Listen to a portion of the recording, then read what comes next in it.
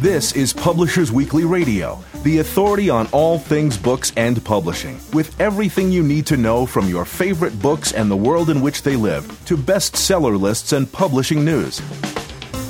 Here's the inside story on your favorite story. Publishers Weekly Radio, with your hosts, Rose Fox and Mark Rotella. Hello and welcome to Publishers Weekly Radio on the web at publishersweekly.com/pwradio and streaming free on iHeartRadio and iTunes. I'm Rose Fox and I'm a senior reviews editor at Publishers Weekly. And I'm Mark Rotella, senior editor at Publishers Weekly. We're bringing you the very best of book talk directly from PW's offices in New York City, the heart of the book publishing world. On today's show, author Joshua Davis discusses Spare Parts, the story of some talented and determined young roboticists. Then PW's Children Reviews editor John Sellers gives us an in-depth look at this year's winners of the major children's book awards. But first, here's a sneak peek at next week's Publishers Weekly bestseller list, powered by Nielsen Bookscan. So there's not a lot happening on the fiction side. We have a new number 2, which is Private Vegas by James Patterson, and that was co-written by Maxine Pietro. It's the 9th book in the Private series.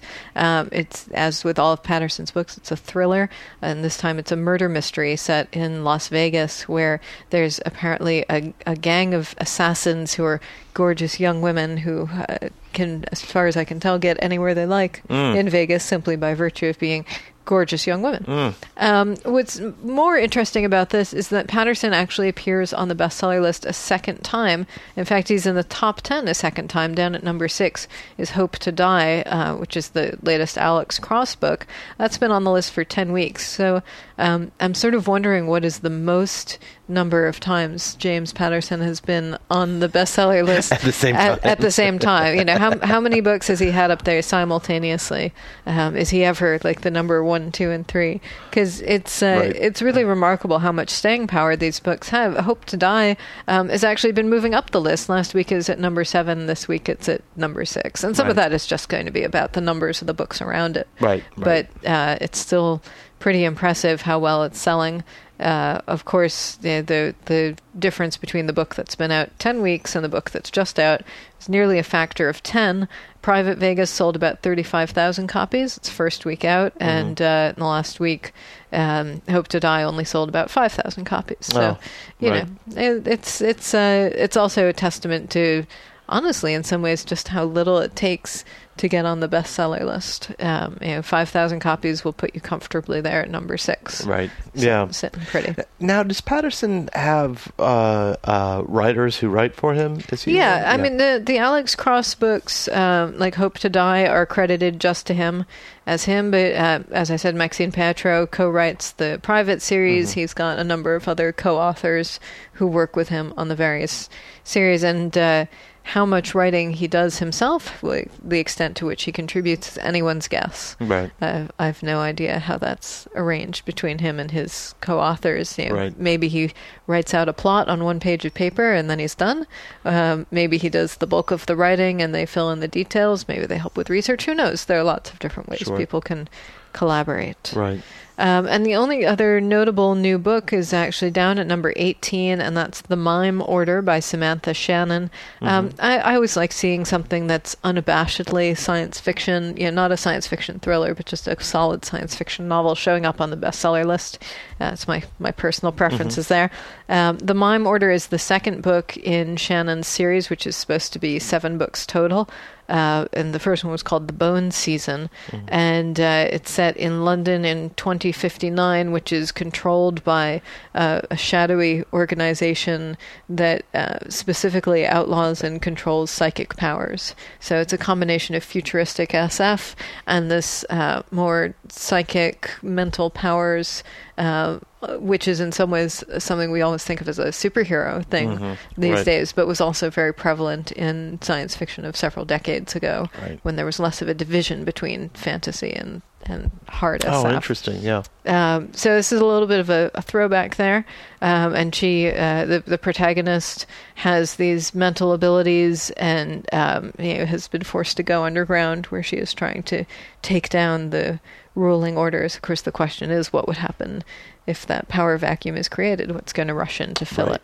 Exactly. Could be many things. It could be, indeed. So our review says that the story starts slowly but quickly picks up speed, racing toward broadly telegraphed plot points in unexpected ways. And Shannon's world building is original and intriguing, especially the complex and almost mythic underground of clairvoyance.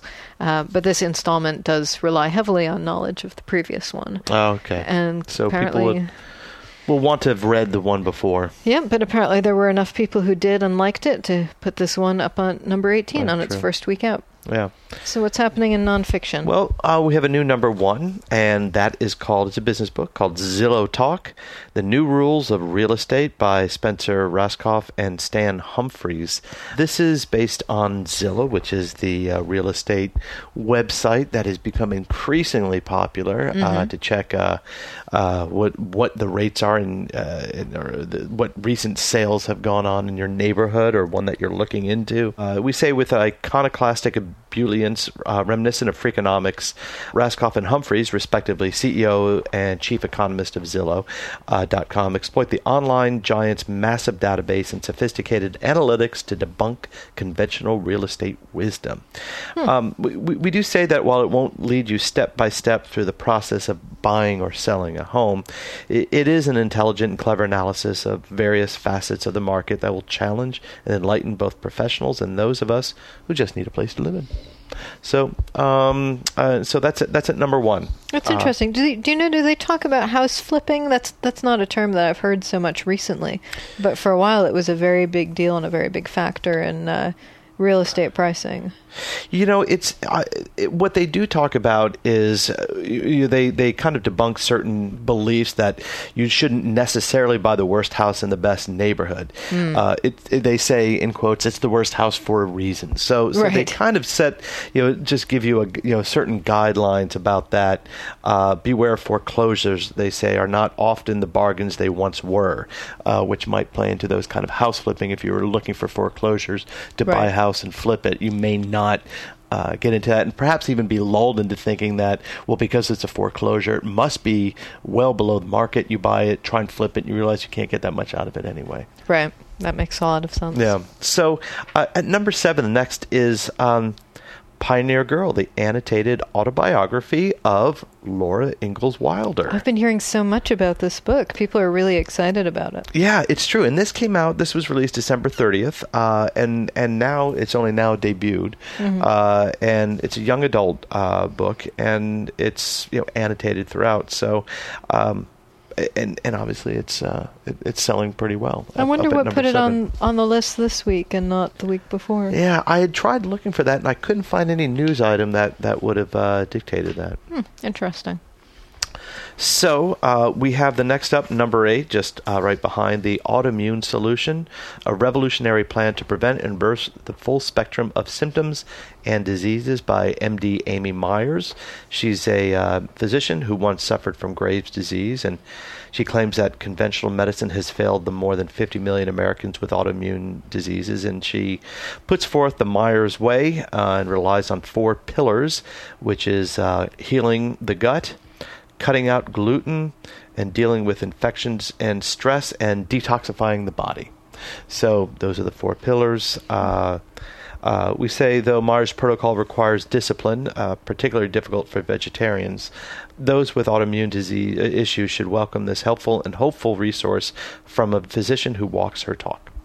All right. So at number 8. Number 10, we have The Reaper, an autobiography of one of the deadliest special ops snipers. So snipers is obviously capitalizing on the American sniper fever. Right, exactly. And this is by Nicholas Irving, and writing with Gary Brosek. Irving, a former Army Ranger, and Brosek, who's co-written many books, add to the sniper memoir genre a breathless, tension-filled account of the day-to-day combat experience of a sniper in Afghanistan.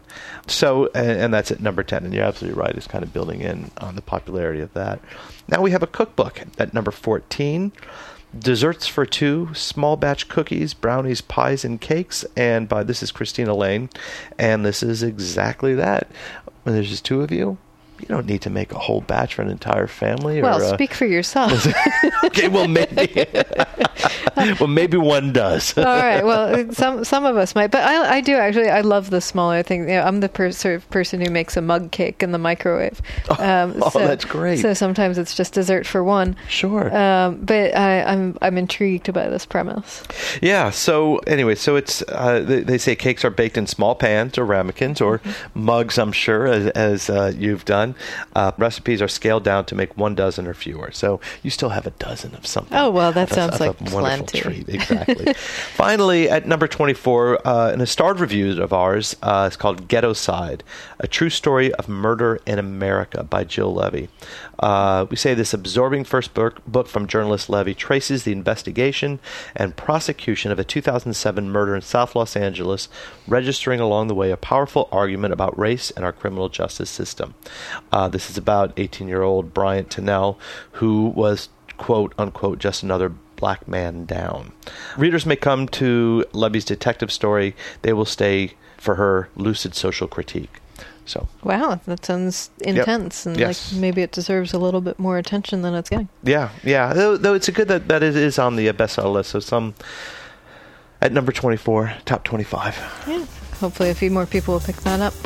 I'm Rose Fox. And I'm Mark Rotella, and this is Publishers Weekly Radio. Next up, Joshua Davis tells us how a bunch of kids built a very impressive robot against the odds. We'll be right back. Hi, this is Brandon Sanderson, author of the Reckoner series, and you're listening to Publishers Weekly Radio.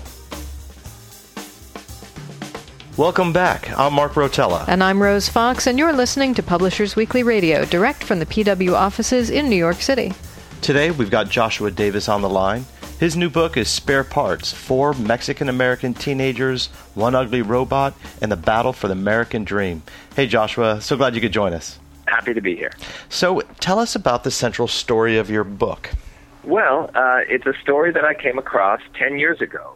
Almost exactly, in fact. It was November 1st, 2004, when I got a press release, and it was a very strange press release.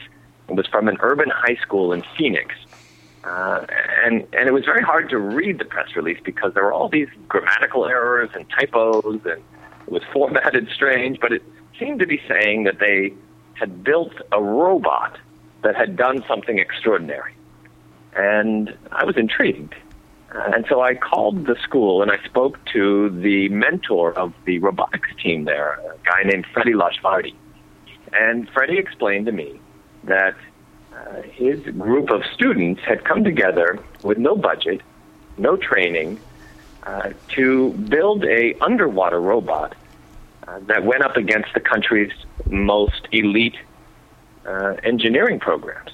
And remember that these kids were high schoolers going up against colleges, and the colleges, at least in the case of MIT, were sponsored by ExxonMobil, the world's largest corporation with a massive budget. These kids had no budget, and they didn't even have a swimming pool. They were in the middle of the desert. So it was a really, kind of crazy challenge. But despite that, there was something about each of these kids that was kind of a perfect storm of talent that complemented each other, and they ended up building a robot that surprised everybody. So I wanted to ask first. So you get this press release, which is grammatically incorrect, formatted a little bit oddly. You read it, and yet you decided to go with it. Who wrote it, and what was it that made you decide to go with it, despite all this? Because I know so many of us get press releases, and if they aren't exactly evocative or well produced, we tend to ignore it. Well, the irony is that the fact that it was not well produced is actually what caught my attention. I've been a contributing editor at Wired for over a decade, and I was contributing editor at the time, and so I get a lot of these press releases, as you point out, they're usually very slick. And I just pressed delete. So the fact that it had errors was, in fact, what caught my attention. Right. And I've only recently found out. The press release was sent to me by an Intel engineer. And for the longest time, I assumed that the engineer had written it. But I just found out that it was one of the teachers. Oh, wow. So Yeah. It wasn't one of the students. It wasn't. So it was one of the teachers. So tell us about these students. You said there were four students with it was a perfect storm of talent. Who are they? Well, there was a kid named Lorenzo Santillan who had come out of a gang. He had been involved with drugs, and he realized that this was not a life that he wanted. And so he got out of the gangs, but went looking kind of for a new family. And what was amazing about Lorenzo is that he had grown up watching his family members run a ad hoc car repair business in their driveway. He had a cousin who would repair cars kind of on the fly with no real parts and just kind of ingenuity. And Lorenzo helped it and intuited a lot of that attitude and gumption to say, like, look, well, we don't have the factory model part, but that doesn't mean we can't still fix it, with this whatever piece of junk. Right. And actually come up with an effective solution. And so he had a real kind of on-the-ground mechanical engineering sense. I don't think mechanical engineers would necessarily immediately perceive that, but the reality is that he was building things, and he had to do it with nothing. And so he brought that ingenuity to the table. This neighborhood where these kids are from, it's West Phoenix. It's, the school, Carl Hayden Community High School, has something like roughly 85% have free and reduced lunch, which means that 85% are at or below the poverty line. Mm. This is a very hard-scrabble neighborhood. And so the kids who are coming out of this neighborhood have a lot of obstacles in their way, a lot of challenges. Oscar Vasquez was a kid who always wanted to join the military. That was his dream. And yet he was born in Mexico, like the other kids on this team. And their parents had brought them over as children, anywhere from age 2 to age 10. And so despite the fact that they had grown up in the United States, and despite the fact that they viewed the U.S. as their home and went to American schools, they weren't technically American. They were undocumented. And Oscar just assumed that if he was as good as he could possibly be, if he was the best cadet on the high school's JROTC program, that would win the day. And yet when he applied to enroll or to enlist, he was turned down. He wasn't a U.S. citizen. And so coming out of that disappointment, he went looking for another team to lead. And that's when he found the robotics team. The third student on the team was Christian Arcega. And Christian was vying between the valedictorian and salutarian position, the number 1 and 2 position, GPA-wise at the school, just a really smart, book-smart guy. And he had always dreamt of building robots. So when this robotics team was formed, it was a dream come true for him. And then the fourth and final member of the team was a guy named Luis Aranda. Luis came on the team in part because they were going to build a robot that was so big and so heavy and needed to be lifted in and out of a swimming pool that they would need somebody big enough to pick it up. And Luis was a really big guy. It's so practical. Yeah. It just sounds... But it sounds like this lovely combination of sort of practicality and pure pie-in-the-sky idealism. Whose idea was it to create a robotics team at that school? It was the two teachers, Freddie Lajvardi and Alan Cameron. And to me it was fascinating because I think there's an instinct in education to look at a school that's very high needs, a school that has a very significant population of ESL students, significant poverty, and say, okay, we need to come up with kind of remedial solutions. We need to do remedial math. We need to do remedial English. But these teachers had the exact opposite perspective. They're like, nobody gets excited about remedial math. Like, who's going to raise their hand for that? Right. the reality about education, they say, is that you have to inspire and you have to give kids challenges. Mm-hmm. And the more you challenge them, the more they'll invest in the education. And the education, the learning is almost incidental. You know, it happens along the way. If a kid is interested and excited, the learning will happen. And so these guys said, we're not just going to form a robotics team. We are going to enter our students in the equivalent of the U.S. National Underwater Robotics Championship, mm-hmm. which is an event sponsored by the U.S. Navy and NASA. And it doesn't matter that we've never done it before. The bigger the challenge, the more they'll learn. And it turns out it was right. They were right. So I guess these kids that you wrote about aren't kids anymore. Where are they now? Yeah, they're all in their 20s now. It's been 10 years. And it has been a rocky road. Mm-hmm. Unfortunately. It was interesting when I published an article in Wired back in 2005. And at the time, Hollywood came calling. It's a story that is inspiring. They ended up building a robot that did extraordinarily well. And it's the type of story that Hollywood loves. And it took a while, but Hollywood has finally released a movie based on this story, and based on my reporting and based on the book. And yet the movie ends when the competition ends, which was June of 2004. Mm. And it leaves us feeling very hopeful and very inspired, which is what Hollywood does very well. Unfortunately, reality is more complex. And in the intervening 10 years between when the contest ended and now, there has been a real roller coaster of events.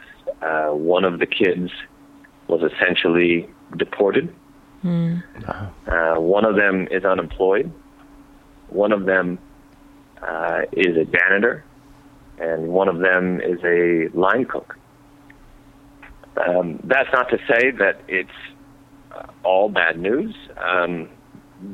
The two of the kids went to culinary school and are forming their own catering company and food bus, not a food truck, but a food bus. That's the scope of their ambition. they're upsizing, and they have big hopes and dreams. And the kid who was essentially deported was able eventually to come back to the United States after much travail, and has now landed a good job as a mechanical engineer. So it's a story of struggle, and there are positives and negatives, and there's a lot of questions. The movie's just come out, and you just said that it was picked up from your 2005 Wired piece. How much contributing did you do to the movie? What was your involvement? I mean, obviously you were writing. I don't know if you've been writing the book the entire time or when that started. Yeah, I've been basically reporting the book for the past 10 years. I would check in with the kids pretty much. I got to stop calling them kids now that they're no longer kids. Right. Yeah, at some point they became guys. I checked in with the guys pretty much every month over the past 10 years, and I would go to Phoenix probably once a year, maybe once every 18 months, to go visit them. And, so all the reporting that I did starting in 2004 until the film went into production, all of that went into the film. I consulted with the screenwriter and gave notes on the script and pointed out ways to, make it more accurate. That was essentially my role.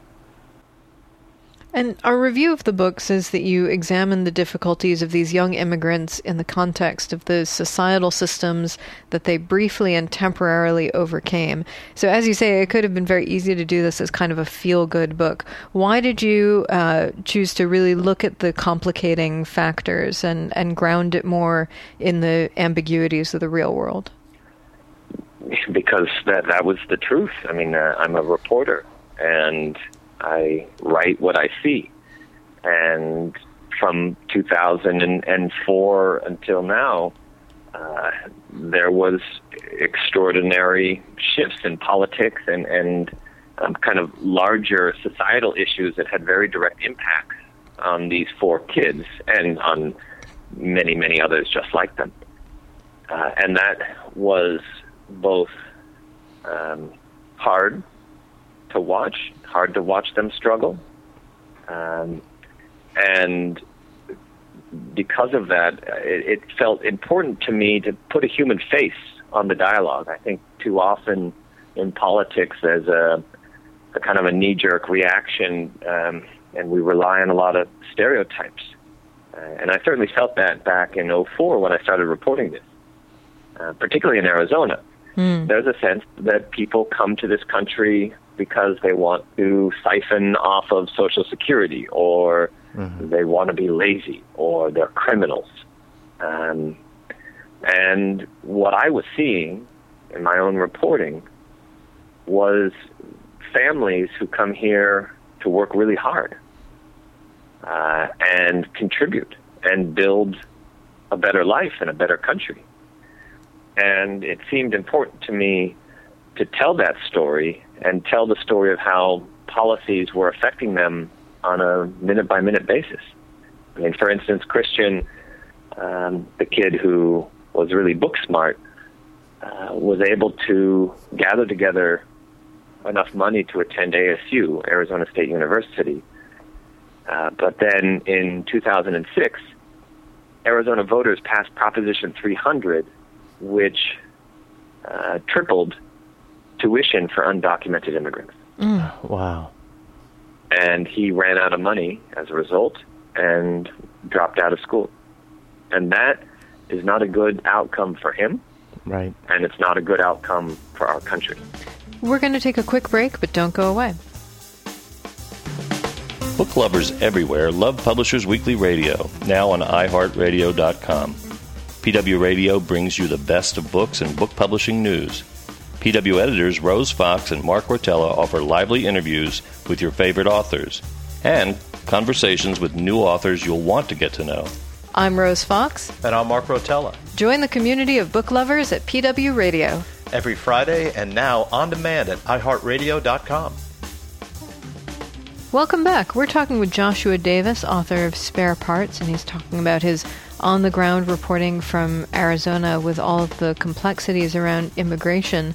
This subject is a bit of a departure for you. You're known for reporting from dangerous places like Iraq in 2003, and also for being a contributing writer for Wired, an editor for Wired, as you mentioned. So what was this? What was it about this particular story that really took you away from all of the other things that you were working on at the time and grabbed your focus?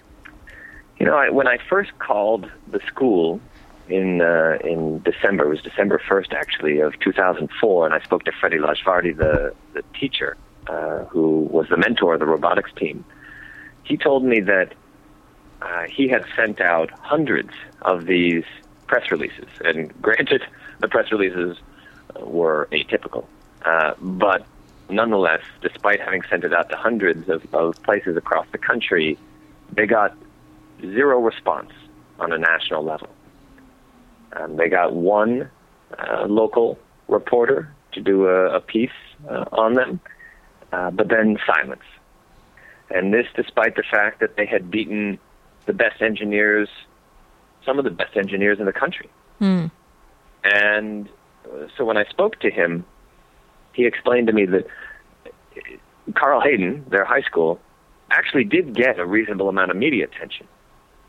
But the media attention they would get was because there was a gang fight. Or because there was a bomb threat. And in fact, he explained that there had been a gang fight somewhat recently, and the news crews had shown up, and they set up their cameras. And Freddie and his students decided to try to get them to pay attention to the good things they were doing. And so they drove a robot. They had a terrestrial robot. And they drove it over to the news crew, and they started driving circles around the cameraman. and the guy wasn't paying attention, so they eventually ran into his foot. And finally, they walked over, and they said, look, why don't you do a story about our robotics team? And the guy said that the robot looks cool, but that's not the story I was sent here to tell. That's not why I'm here. Wow. And when I heard that, I felt compelled. I felt that I had to go there. Because you wanted to tell the story that was there and not the story that someone decided in advance you should tell. Exactly. Just going back, your first book, The Underdog, was a work of participatory journalism. So tell our listeners about that book and how it came about. That book, in large part, describes how I became a journalist, which, everybody, I think, or a lot of people anyway, have a kind of an unusual approach to how they found their career and discovered what it is they wanted to do. The same is true for me. I had studied economics, of all things, in college, and made a series of disastrous financial decisions, despite my degree, which landed me in a lot of debt. And so I spent a number of years working jobs that were very unsatisfying to me and had very little to do with anything creative. And so The Underdog tells the story of how I kind of charted a path out of that, mostly through arm wrestling. This is not a conventional career path. No, exactly. What a great metaphor. But arm wrestling changed my life. It did. And it set me down a completely different trajectory that ended up leading me to Iraq and to the war. And I had very little experience as a journalist when the war, when it looked like the war was about to happen. And I went and spoke to the editors at Wired, and I said that I would be willing to go to Iraq. And they said, well, what kind of qualifications do you have? And I said, well, I'm an arm wrestler. I'm sure that opens a lot of doors for you. Yeah, and I think fundamentally they just didn't have anybody else willing to go to the war. So it was a very short list, which I was the only one. And so they ended up sending me, and when I got back, they put me on staff as a contributing editor. And so The Underdog kind of describes exactly how arm wrestling came to play a big role in my life. And then subsequently, I had found such a great group of people in the arm wrestling world that I was interested to kind of keep exploring those cultures. And I ended up becoming a sumo wrestler for a period of time, and a backwards runner, and a whole variety of kind of unusual athletic endeavors. And each of these that you were able to report on then. So this is how that, I'm assuming this is how you were able to continue your trajectory as a writer. Correct. Well, I mean, it was interesting because I had established a career as a reporter after Iraq, and I was doing, a variety of stories for Wired throughout those years and for GQ. And then in between, I would kind of take some time to try to get as fat as I could to get into the sumo ring, and I would spend the better part of a year. Now, just for listeners, you're talking about a sumo ring, and according to part of your biography, or at least this part of the book, you were at the time 129 pounds, 5'9". So not exactly sumo size. I gained some weight. Okay, I got up to like 132. Wow. That took a lot of work, unfortunately. It's kind of like the grass is always greener, right? But if you're really skinny, you want to be bigger, and if you're not skinny, you want to be skinny. So for me, the trying to get bigger was my task. So I am a very kind of skinny guy. So this was, again, I think this is part of the reason maybe why the kids in Phoenix, their story resonated with me, because they were trying to do something that nobody really thought they would have any success at. And I had been doing the same thing kind of in my personal life, entering events that I didn't really belong in. So there was a lot of overlap in terms of sensibilities between us.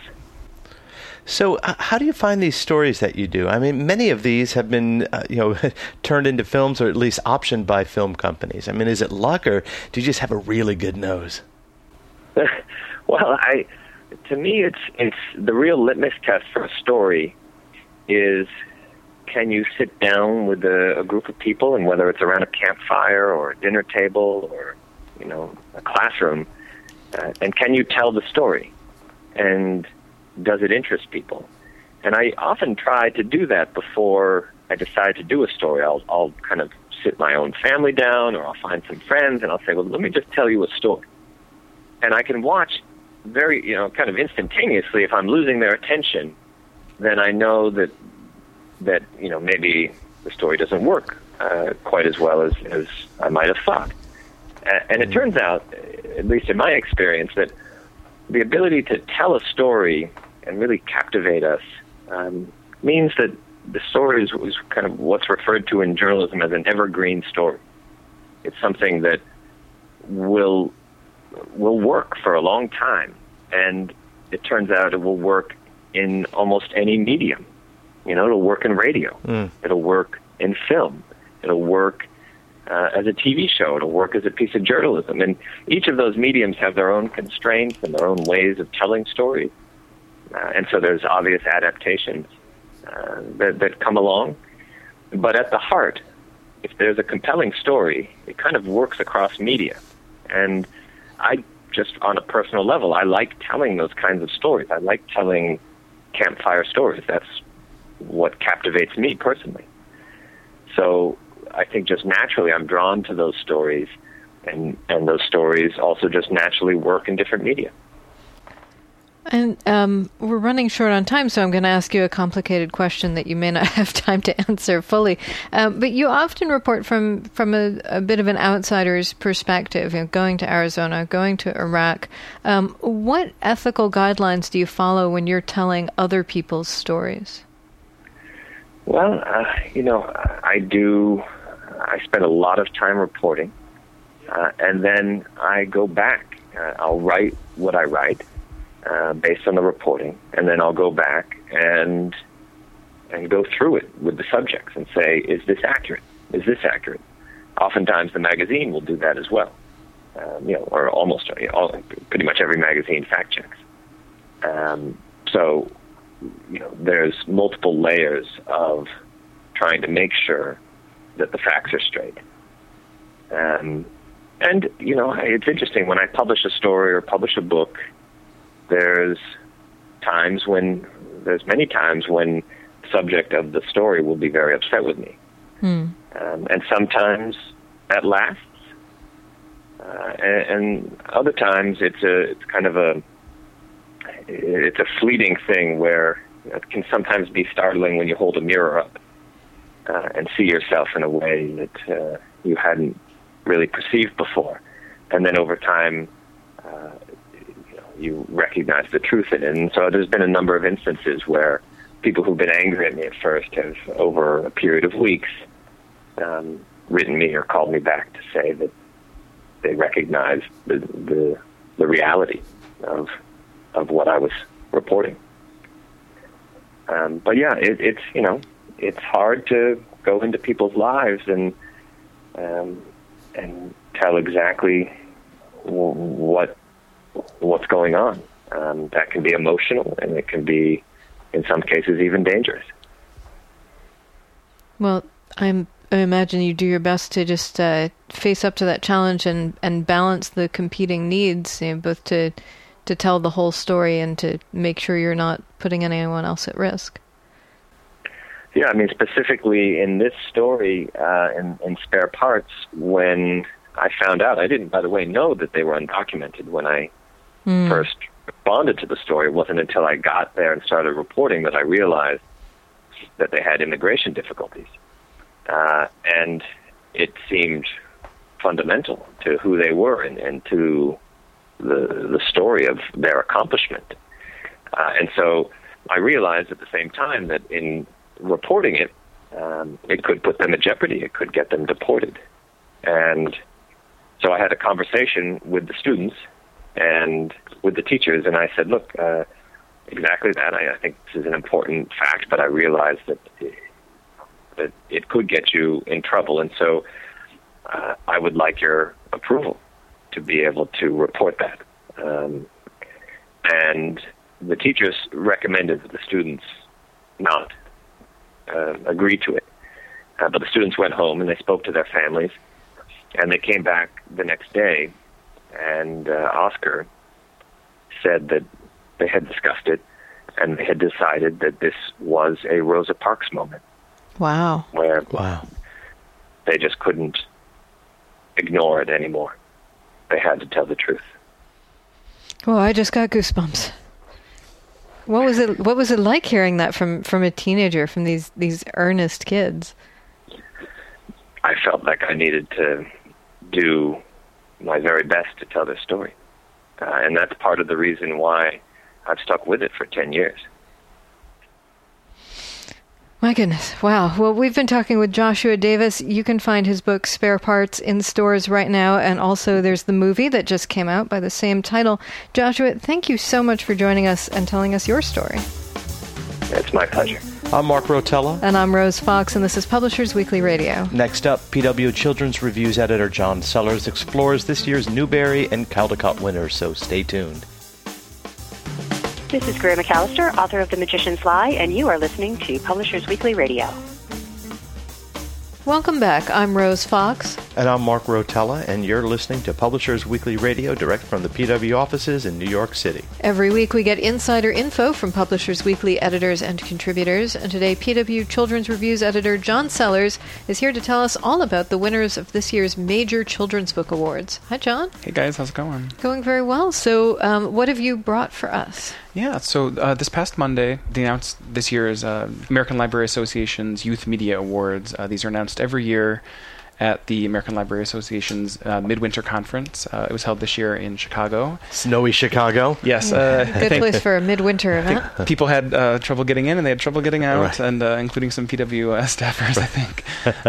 But they always announce these major children's book awards there every year. In a number of categories, there's, I think, close to 20 different awards. I was going to say, there's more than a dozen, certainly. Exactly, and there's a lot, and the big, I would say the big three maybe are considered to be the Newbery, the Caldecott, and the Prince. But there's many others and lots of different categories besides that. So tell us about the winners. Yeah, so this year the Newbery Medal went to a novel called The Crossover. The author's name is Kwame Alexander, and it's a novel in verse. Meaning it's sort of written in poems, and it's basically about a boy and his brother who are both basketball players, and their sort of tense relationship with each other and also their father. So that won the Newbery. And tell us a little bit about the Newbery. What is the Newbery? Tell our listeners. Sure. So the Newbery is awarded each year for what's considered to be the sort of most outstanding or most distinguished contribution to the field of children's literature. So this is for an author this award goes to. And I would say that they tend to be sort of in that sort of middle grade category. I believe it goes up to 14, is maybe right? But in any case, they it aims for sort of a middle, I don't want to say middle of the road, but a broad audience, and it's again for an author, it's sort of the most distinguished book of the year. Right. There's always one chosen, and there's often several honor books. There were 2 honor books chosen for the Newbery this year. One is El Defo by C.C. Bell. It's a graphic novel, and I actually talked about it the last time I came on the show with you guys. Oh, great! As a book that maybe might be getting attention this time of year. Yeah, and it did. And the other is Brown Girl Dreaming by Jacqueline Woodson. And I would say that was actually probably the front runner to actually win the Newbery this year, and it got an honor instead. And the Crossover, I think, was maybe a surprise for a lot of folks, but a wonderful book. We starred. It was one of our best books of the year last year. Great book. I saw someone tweeting a picture of the cover of Brown Girl Dreaming, basically obscured by all the foil stickers for all of the honors. It has at least 4 awards. It won the National Book Award late last year, so it's done very, very well, and it is littered with stickers. So that was the Newbery this year. The Caldecott Medal, which is an award for illustrators and artists, often goes to picture books.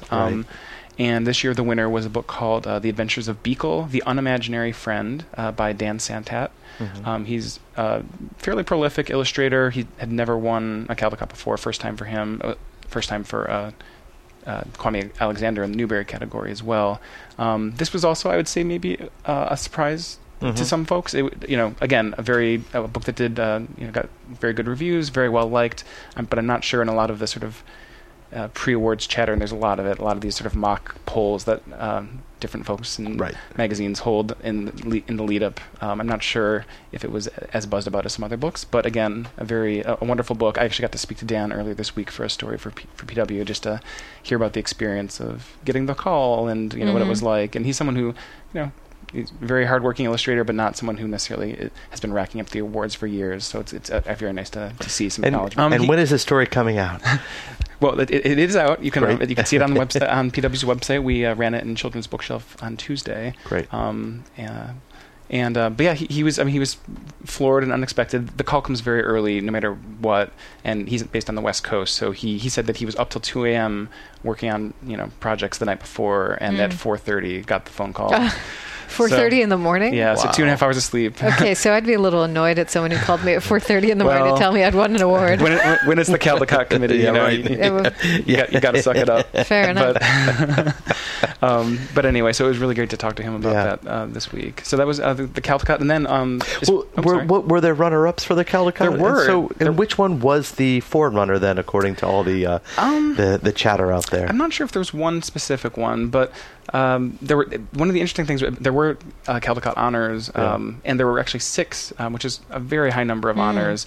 A lot of course, librarians are in attendance to see these the awards live, but everybody else, the rest of us, tune in via a webcast that's broadcast, live as the awards are announced, because nobody knows until that moment really who these are going to be. Right. That's kept very much under wraps, and so part of the fun is hearing the response in the crowd to when the winners are announced and things like that. And so when they announced that there were only 2 Newbery honors, the audience was kind of aghast. I would say it's not uncommon necessarily, but these are people who love books so much, and you want to see all your favorites awarded. So to hear that there were only 2 honors, you could just hear the sort of shock.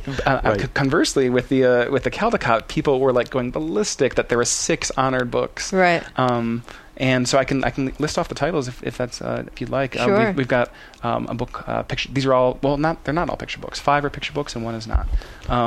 We've got Nana in the City by Lauren Castillo. The Noisy Paint Box, which is about the artist Kandinsky. By the artist there was Mary Grand Pré, and the author was Barb Rosenstock. Sam and Dave Dig a Hole by John Klassen and Mac Barnett. Viva Frida by Yuji Morales. The Right Word by Jen Bryant and Melissa Sweet, and This One Summer, which is a graphic novel, which is by cousins Mariko and Jillian Tamaki. To have a YA graphic novel as a Caldecott winner is unusual, and I think people are, not in a bad way, but I think people were surprised but delighted. I mean, that was easily one of the most accoladed books of the past year, this graphic novel that came out. So, when the Caldecott is just for illustration of any kind, right? So it's certainly plausible for a graphic novel to be on the list. Like, they didn't have to change the rules or anything like that. Nope, not at all. It's just, I think it's been a bit of a slow burn just for graphic novels to sort of get sort of recognition in these awards, period. And this year, you've got in both the Caldecott honor with This One Summer and a Newbery honor with El Defo. So a good year for graphic novels to sort of make a nice showing in some of these major awards. And along those lines, it was also just a good year for, we talked again before about the sort of the wide variety of awards here. You've got, the Coretta Scott King Awards, which are really books aimed at sort of African American culture and experience and sort of celebrating that. The Pour Belle Pré, which are for Latino culture and heritage. The Stonewall Book Awards for the GLBTQ community and all these sort of things. And sometimes there's a conversation out there that too many books that are reflecting these experiences are relegated to these awards, and they're completely wonderful honors on their own, but they're not necessarily the Newbery and the Caldecott in terms of the tradition. And this year you really saw a lot of books featured in those top categories that normally you might expect to see in the Stonewall category or as a Coretta Scott King honor. So they really weren't ghettoized. They weren't. It was a really good year for diversity, and coming on the heels of all the diversity conversation in the past year with We Need Diverse Books and all of that, I think that these awards did a pretty remarkable job, and people are pretty pleased with that. Also, I think women had a really strong showing, and and sometimes with the Caldecott, there's a lot of wondering about are women illustrators being represented as right? And granted, Dan won the major award, but you look at the Caldecott honors, and only one book has male contributors or one male artist. So it was a good year for that as well. Interesting. Yeah. And the third prize you were talking about. There's then for the YA in the YA world, there's the Prince, and that book went to a novel by Jandy Nelson called I'll Give You the Sun. It's a book basically narrated through the perspective of two twin siblings, a boy and a girl, and they're sort of set in different time periods, and they're sort of weaving their way toward this event that sort of kind of drove a wedge between them. Right. And lovely book. I think it was also one of our best books of the year. And that one has the male character in that book is gay, so and his romantic life plays a pretty big role in that story. So again, a sort of GLBTQ theme, being recognized in one of the major book awards of the year. So no spoilers, but does he get a happy ending? Because I feel like in some ways that's such a bridge that we still have to cross, that we can now have queer stories, but they're still so often sad queer stories. This is a queer story that has some sad moments, but I don't think, without spoiling anything, I think it's not it doesn't fit into some of those unfortunate tropes that we do see out there. It's not a downer. Yeah. Well, that's wonderful. That's great to know. So what else happened at ALA that was of any interest to our listeners? Any other big news? I mean, there are lots of other awards, obviously, and I'm sure we have the whole list up. But yep, lots of big awards. I think also, in addition to the sort of the good showing of sort of a lot of very sort of diverse voices and perspectives being reflected in the winners, it wasn't a bad year for small presses, which is nice to see. Right. A lot of the winners, and especially in these big categories, are a lot of big press books. But you did see some really strong showings from books from smaller houses, non-New York City houses, things like that. One of the awards that's become very, I won't say popular, but gets a lot of attention in recent years is a relatively new award called the William C. Morris Award, and that that honors debut authors, first-time authors. Right. And when I look at the winners there, actually, none of them they're all moderately small press books. You have one from Candlewick, which is Boston-based and established. Egmont, which is sadly shuttering its U.S. operations, but then we have Carol Rhoda out in Minnesota, Cinco Puntos, which won with its novel Gabby, A Girl in Pieces by Isabel Quintero. That took home the actual award, and they announced the Morris finalists earlier, but it's still news to find out which one becomes the winner, which we found out last Monday. And then another company called Elephant Rock. So just in that category alone of debut authors, smaller presses made a really strong showing this year. Right. And that really makes a difference to what librarians and booksellers are going to stock, I imagine. Yeah, I mean, these awards are so great for just bringing attention to books that may otherwise not get the sort of attention that maybe they deserve. And of course, there's so many deserving books out there that you want to bring attention to. But when you look at a book like, let's say, The Crossover, which won the Newbery, wonderful book, accolades all over the place, but not you never know if what's gonna hit home. And I don't think it had nowhere near the buzz that, say, Jacqueline Woodson's Brown Girl Dreaming did this year. But now with this win, I think it will bring a book that's, A, by an African-American author, B, a novel in verse, and, also just a lot of fun, but with some really deep, weighty, emotional issues in there, and bring it to an audience that it really wouldn't have had otherwise, I think. Right. Oh, yeah, that makes a lot of sense. And in general, how do these awards influence purchasing? Do you think seeing that medal on the cover of a book really makes a difference to a parent? I think so. I think there are definitely parents out there who, buy based on, let's look for those big medals and see what do I want to buy for my child? And certainly bookstores are, maybe going to, try to order up as much as what they can just to get it out there. These awards, people pay attention to them even outside the publishing community. I don't know how many parents are sitting at home, but I know even from my own Twitter feed that you've got teachers showing this webcast live on a Monday morning in class. Like, let's all pay attention and see. No kidding, really? No, that's cool. That's great. I mean, the thing is, there's just so much energy and excitement around the children's book world right now, and a lot of it is, I think, fostered by the internet and Twitter and things like that, where you can really have these communities exist in a really strong way. And so when you have something like this that's free and available for anybody who might be interested, there's just a lot of people who are really excited about these books and authors, and especially when you now have more access than ever to authors through the internet or through Twitter and things like that. I think it just fosters this closeness that certainly wasn't there when I was growing up. Absolutely. So do you know how the judging process works? I mean, there's so many books out there. Even if you're narrowing it down to debuts or illustrated books, it still must just be a huge, huge stack. It is. It's a huge endeavor. Each of these awards has generally its own committee, mostly librarians and other sort of industry experts or literature experts, things like that. But librarians are really a core part of it, and they spend the year really deliberating and working and reading and debating and each committee has its own procedures, and there are certain strictures in place. Who's for eligibility for various things that varies from award to award. But it's a long, involved year-long process. I've never served on any of these committees personally, but they each have their own committees. They keep it very under wraps, very much separate. They're not telling their spouses who won the night before. They really do keep it really hammered or kept close, rather. Yeah. Right. That makes a lot of sense. Well, thank you for coming and giving us the rundown. Absolutely. And it'll be interesting to see. I guess we're pretty much done with awards for these books at this point, and we could see. Are there any medals left for Brown Girl Dreaming to pick up? I think maybe it got them all. Has it maxed out? All the best book awards are out. All the between the National Book Award and these, I think it might have picked up the max that it can. And I think people are already starting to handicap early favorites for next year. Right, oh boy! Wow, we never stop. All right, well, thank you so much, John. Thank you, John. Thank you, guys. It's always great to have you on the show. And now a final word from our sponsors. Hello, this is Gay Talese. I'm the author of The Bridge, and you are listening to Publishers Weekly Radio.